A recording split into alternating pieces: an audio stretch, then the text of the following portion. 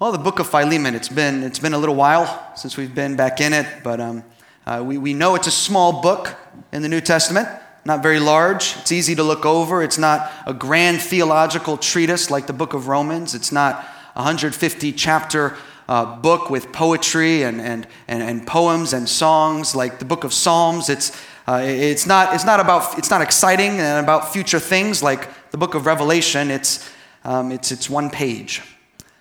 25 verses, 332 Greek words. Right? That is a random piece of Bible trivia for you, by the way. 332 Greek words in the book of Philemon. However, we believe that all scripture is breathed out by God and profitable for teaching, for reproof, for correction, and for training in righteousness, that the man of God may be complete, equipped for every good work. And we have the privilege today to dig deep into God's word. So we don't take that lightly. We love God's word. We want to learn about him, what he wants from us in our life. So we're going to look at the book of Philemon once again. If you remember from last time, a bit of the context once again, it has been a little while. Paul wrote 3 books while he was in prison. Another bit of Bible trivia for you. He wrote Colossians, Ephesians, during this time. Colossians, Ephesians, and the book of Philemon. All right. And Philemon is the personal letter of those 3 that he wrote at this time. And he handed those letters to a dude named Tychicus, which is how you pronounce it, and then a guy named Onesimus to send to those 3 places. First to Colossae, then to Ephesus, then to this guy named Philemon. And the relationship between Philemon and Onesimus is what this book, the book of Philemon, is all about. Right? Philemon being a master, and Onesimus being a slave.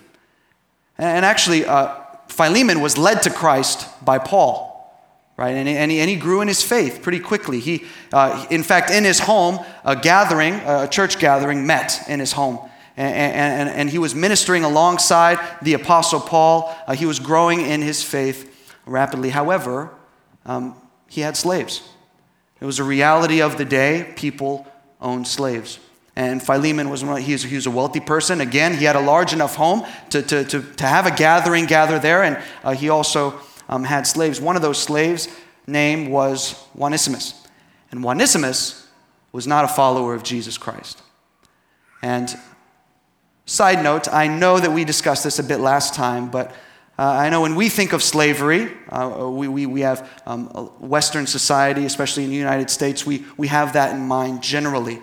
And in Greco-Roman times, slavery was a bit different. Obviously, brutal, not a good thing, right? Not a good thing, slavery was.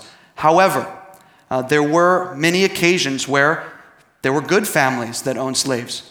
And in fact, sometimes someone would choose to be a slave because their free life ain't going so hot. So instead of being homeless on the streets, they would come under a family that would treat them well. They'd be housed, they'd be fed, right? And they would work for them for their whole life, right? So they would become a slave. Sometimes people would become a slave not for ethnic reasons, but financial reasons. They were in debt. They were in debt to someone financially. They couldn't pay them back, so they would come under them as a slave for however long that would take to pay back that debt, right? So that little context about slavery itself. But anywho, Onesimus ran away from Philemon. He said, "Peace, I'm out of here." So he left. And many scholars believe he actually stole from Philemon as well. So he left and stole from Philemon, and he left to the city of Rome, probably to hide among the masses, right? Just like you all do sometimes when you're sleeping. You think, well, there's a lot of people here, I can't see you. Okay. Sorry.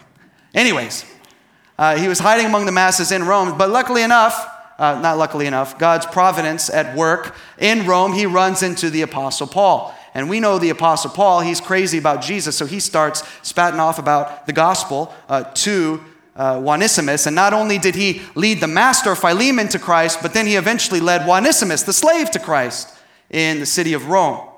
And during that time, Paul is arrested. And Paul's arrested, now he's in Roman prison. And in Roman prison, the discipleship between Onesimus and Paul they're still engaged in discipleship.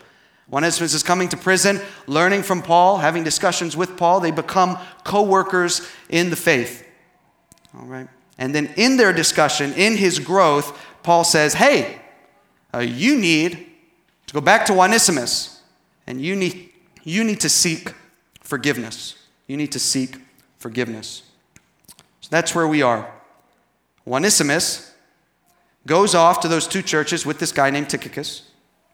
And then, of course, to see Philemon, where Onesimus will need to confront his master for the very first time since he ran away.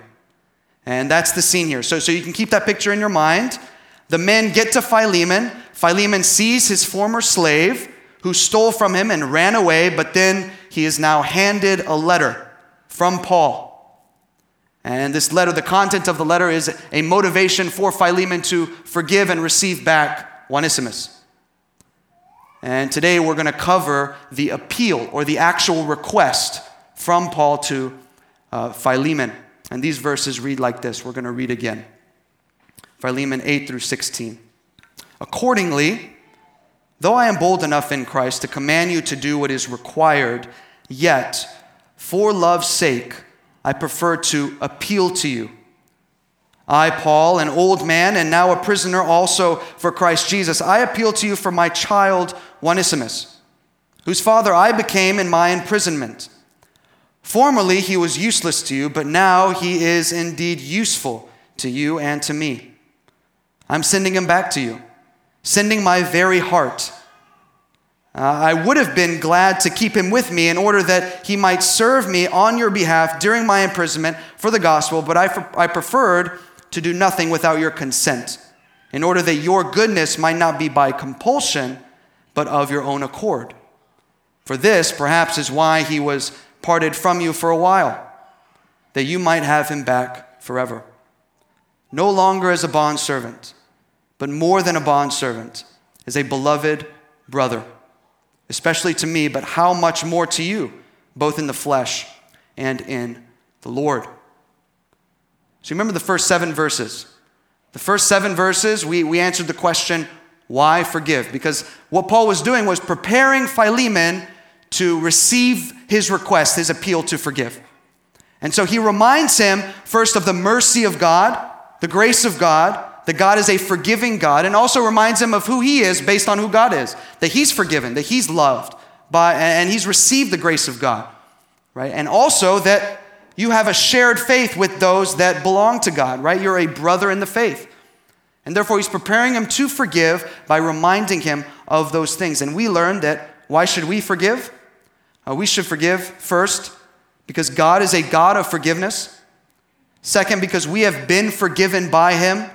And thirdly, because our shared faith and unity. And we know that the basis of the actual appeal is based on the first 7 verses because our text starts with the word accordingly. In some versions, therefore. And we all know that if there's a therefore, you got to ask, what is it? Oh, yes. Wow. Therefore, what is it therefore? Exactly. And it's therefore because he's building an argument here in order to bring that appeal before him. All right. So because God is a God of forgiveness, you have been forgiven by him. You share in faith with Onesimus. Therefore, consider forgiving your former slave, Onesimus. And so now we're going to get into the actual request that Paul has for Philemon.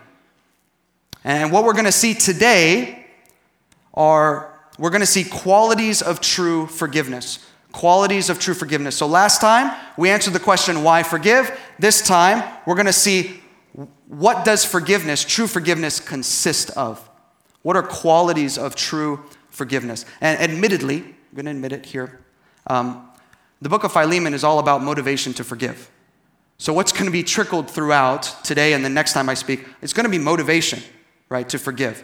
So we're going to see that come in, and it's going to be in play a few times as we go through the book. However, the meat of this sermon today is what are qualities of true forgiveness? Qualities of true forgiveness. Because Paul wants Philemon to fulfill this request. Not because, and this is one of the main points of the text, not because he's been ordered to do so, but because Philemon has shown himself to be someone that cares about the people of God, someone that loves the people of God, and someone that loves God. So Paul appeals to Philemon to do this thing on the basis of love. And that's the first quality that we're going to see here of true forgiveness. Forgiveness comes from a heart of love. Forgiveness comes from a heart of love. I get this from verses 8 and 9, if you have your Bibles open. We're really going to be reading through the text, like straight through. So having your Bibles open in front of you, I think, is a helpful thing. It's also up on the screen. Verses 8 and 9. Accordingly, though I am bold enough in Christ to command you to do what is required, yet for love's sake, I prefer to appeal to you. I, Paul, an old man and now a prisoner also for Christ Jesus. Two things I want us to notice here. And the first, two things that aren't mentioned yet that I want us to notice. First, Paul hasn't mentioned the name Onesimus yet. He hasn't mentioned who he is appealing for. And secondly, he hasn't mentioned the circumstance, right? He hasn't mentioned any of that. He hasn't mentioned the person, and he hasn't mentioned the circumstance. But he has mentioned that whatever he's about to appeal for, right, is based on love. It's not based on the person of Onesimus, and it's not based on the situation he finds himself in. He bases this appeal to forgive on love. Because the quality of the person, the severity of the offense, or any feelings of offense are secondary to our walking in obedience by extending the love of Jesus Christ to others. So there shouldn't be a problem for Philemon to forgive Onesimus because his reference isn't the person. And it isn't the fact that it's his fate, and it isn't the situation, but it is his faith and love in Jesus Christ. That's primary here. Before anything else, before Onesimus, before the situation, the primary basis for this appeal to forgive is on love, his love for Jesus Christ and his love for the brethren. And Paul mentions that he could command Philemon to do this. He could, because he's an apostle of Jesus Christ. He has that authority to do so. In fact, in other letters, he does that.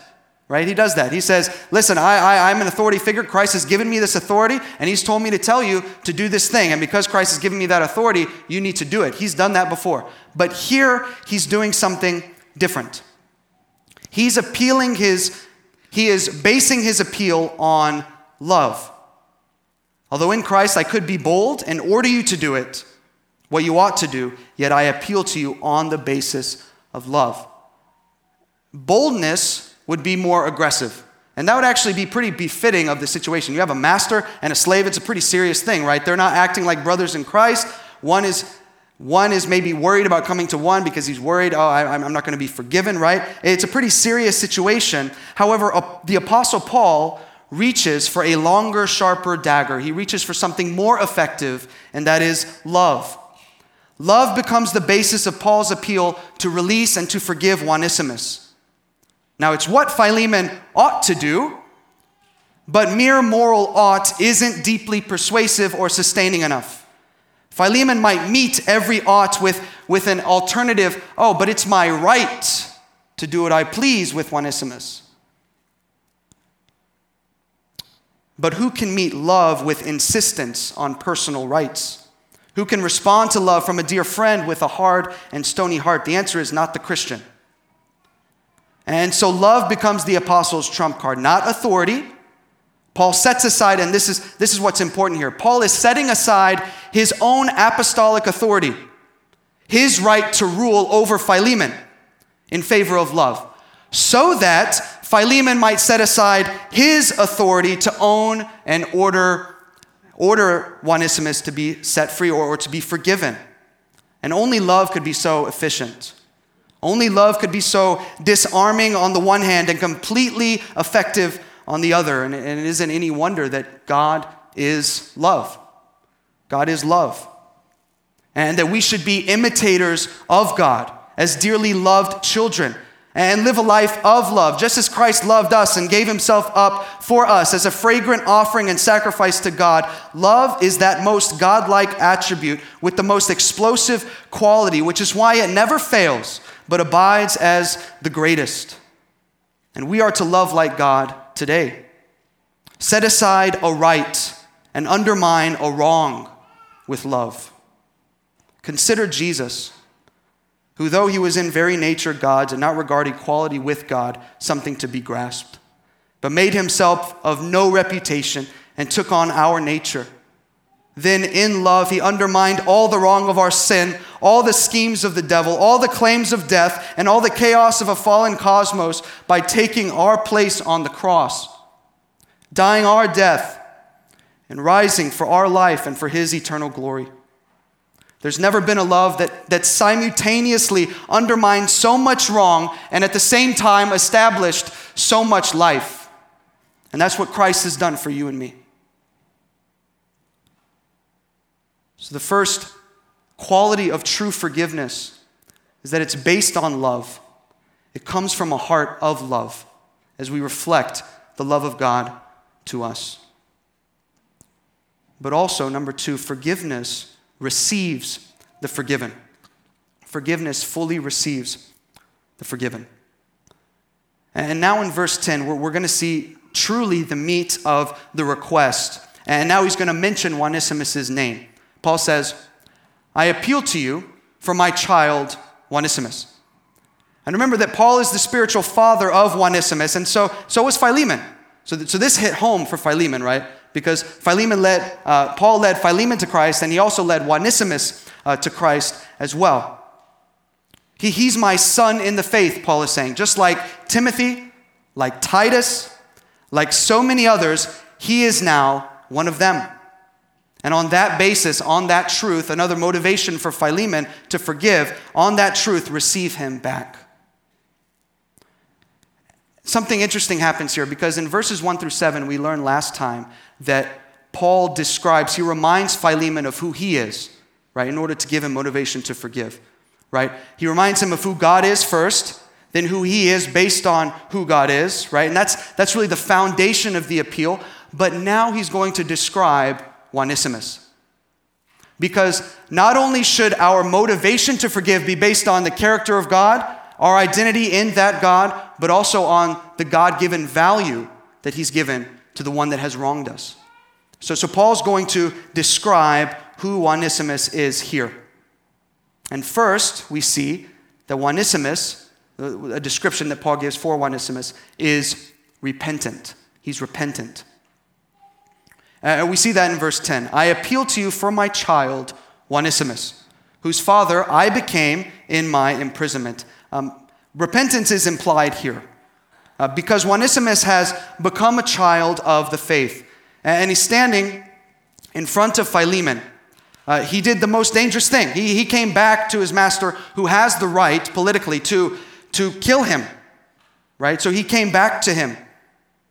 He came back humbly to face the man he had wronged. And this is true repentance. It's not just saying the words, but it's actually doing something. Remember what John the Baptist said to the Pharisees and scribes in Luke chapter 3, verse 8. Bear fruits in keeping with repentance. It means show that you are repentant. Don't just say it. Words are empty without action. And so Onesimus went back. Again, this could have cost him his life. He could have died. But he did what was right. So Paul says, I'm asking you to open your arms, receive him back, because he is repentant. He's your brother. Embrace him. Well, not only is he repentant, but Onesimus has been transformed. He's been transformed. Verse 11 states this.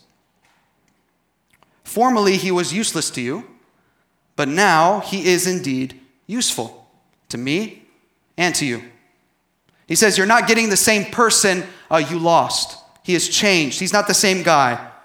By the way, there's a play on words here that's fascinating. But the name Onesimus in Greek means useful. It is. No. It makes a giggle. Yeah, it means useful. So actually, it was a common name for a slave, Onesimus. It's like, oh, he's useful, right?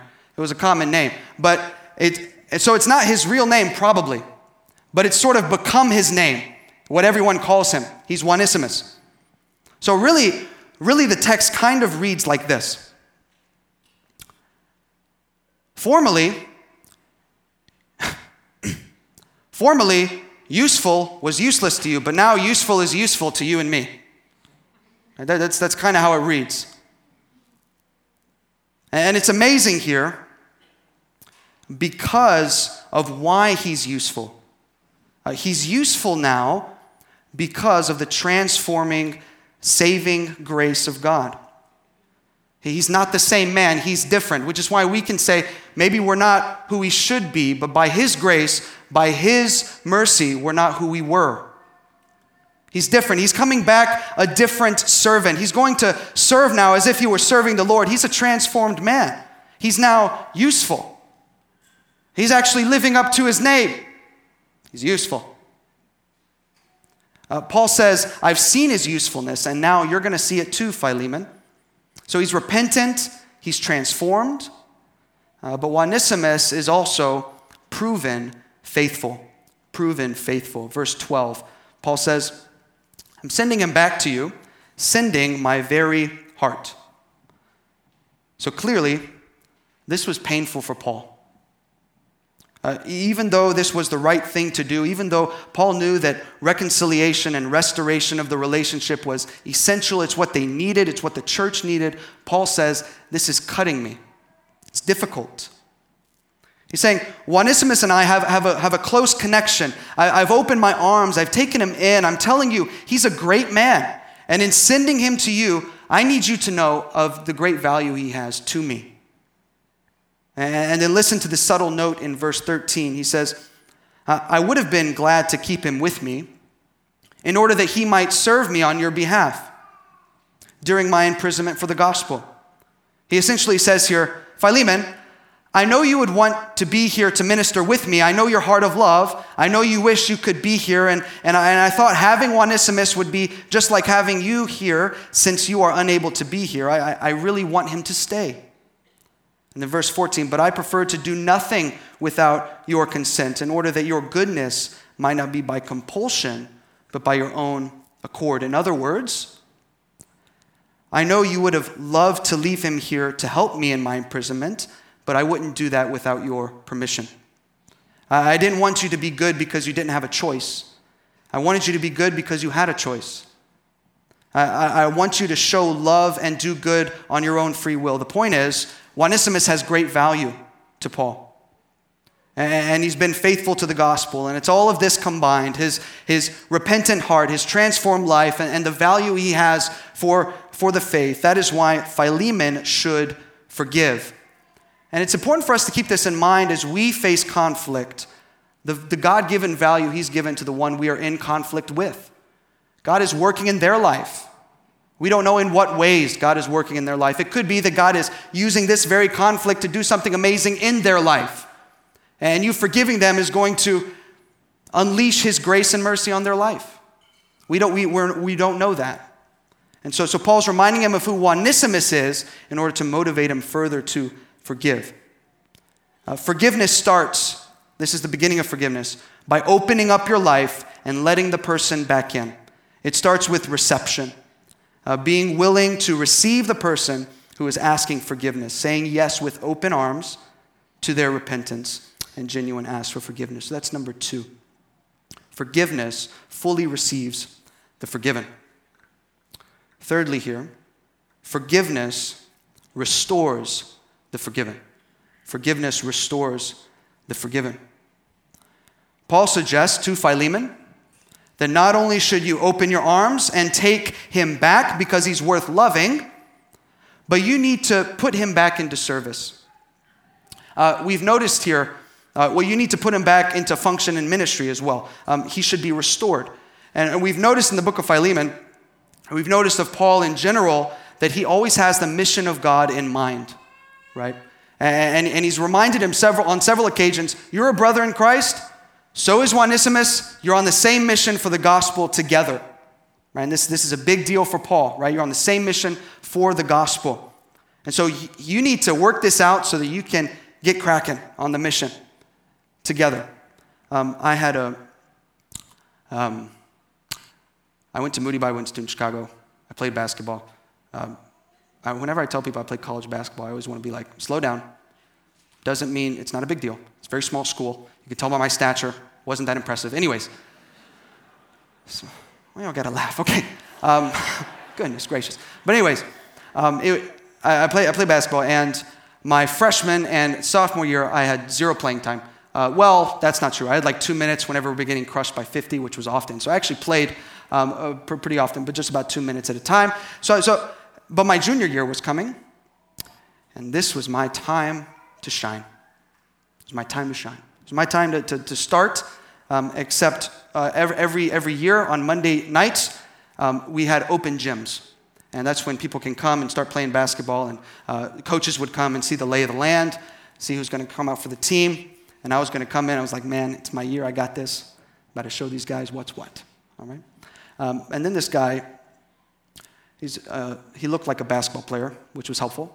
And he walked like a basketball player. You know, he just had the dress. He was tall, and all these things. And he came up. His name was Joe. He's a good friend of mine. Now he is. He wasn't then. But he was a really good basketball player. And I just thought to myself, please don't come out for the team. Please don't come out for the team. Please don't come out for the team. He came out for the team. So he came out for the team, and he made the team. And then he took my place, and I wasn't a starter anymore my junior year. So I hated this guy's guts so much.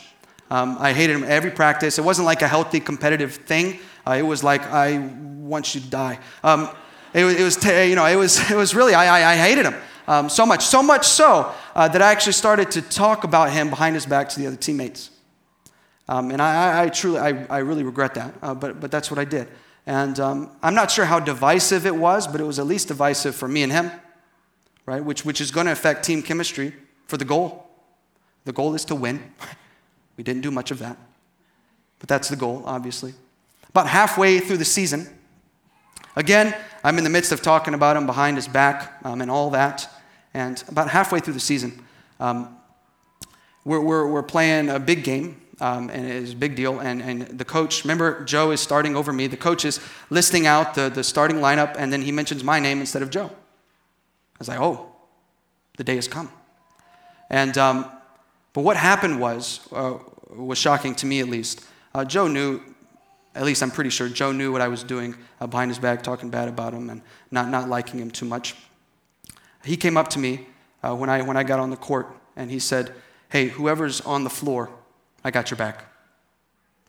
And that did wonders. That changed my perspective for the rest of the year, changed my heart, transformed me as far as being a team and having that chemistry. Still didn't win, but it was helpful, right? To have that same mission together. He was able to lay aside that offense for the greater mission of the team. And I think that's what Paul wants Philemon to do a bit here.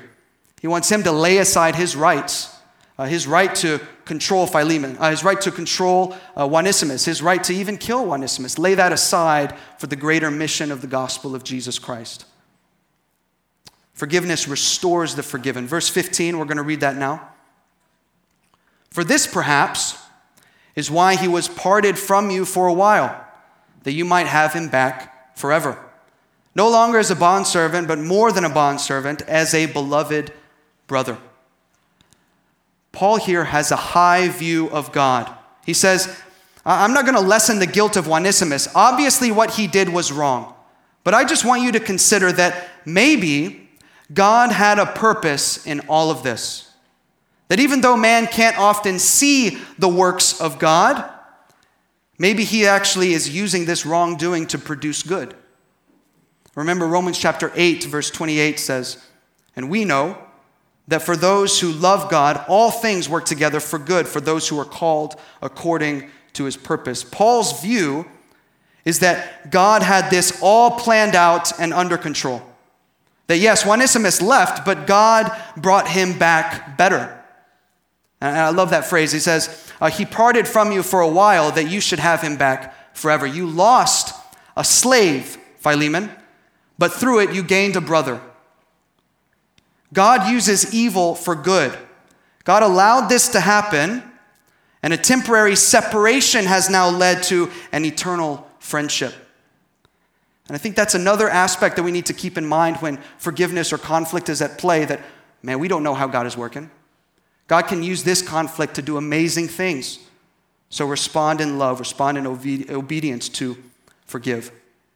Onesimus might go back to working for Philemon as a slave, but Paul wants him to know he's much more than a slave now. He's a beloved brother. Verse 16. No longer as a bondservant, but more than a bondservant, as a beloved brother, especially to me, but how much more to you, both in the flesh and in the Lord. Paul tells Philemon here, for me, he was a brother in the Lord. We are brothers. But to you, he's both a brother and your servant. He's coming back to you for that purpose. So restore him to that position. Open your heart to him. Receive him, but also allow him to be restored. So what are the qualities of true forgiveness here? First, forgiveness comes from a heart of love. Second, forgiveness fully receives the forgiven. And thirdly, forgiveness restores the forgiven. I'm going to ask the praise team to come up. Philemon is a tiny book. It's often overlooked, but it is powerful with gospel truth. And it reminds us that only in Christ do we find our true selves, our true identity. I want to go back to the name Onesimus, the name useful. The truth is, before Christ, we're all Onesimus. We're useless, right? We're all Onesimus before Christ. We were rebellious thieves and runaway slaves, deserving punishment for our sins. We feared returning home to our Father and our Master. We felt ashamed, worthless, and unloved, and in stepped in a substitute. One willing to take for us all the punishment we deserved. The Son of God took on flesh and paid the penalty we were due at the cross. He wiped the slate clean, clothed us with his righteousness, and allowed us to return home to the Father without fear and with full acceptance, covered by the perfect works of Christ. See, this letter furnishes us with one of the most really delightful pictures of the gospel. Like Onesimus, we have all wronged our rightful Lord and Master. We have misused his mercies, trampled on his grace, robbed him by pursuing our own selfish purposes, but the Lord Jesus paid all our debt, discharged every obligation to the broken law of God. Now we can come to the Father in his name, assured of a welcome, and knowing we won't only be forgiven, but also that we're now accepted in the beloved and brought into the very family of God. Therefore, it should be our ever happy privilege, as it is our great responsibility, to manifest the same grace to others that has been so graciously lavished on us. Let's pray together.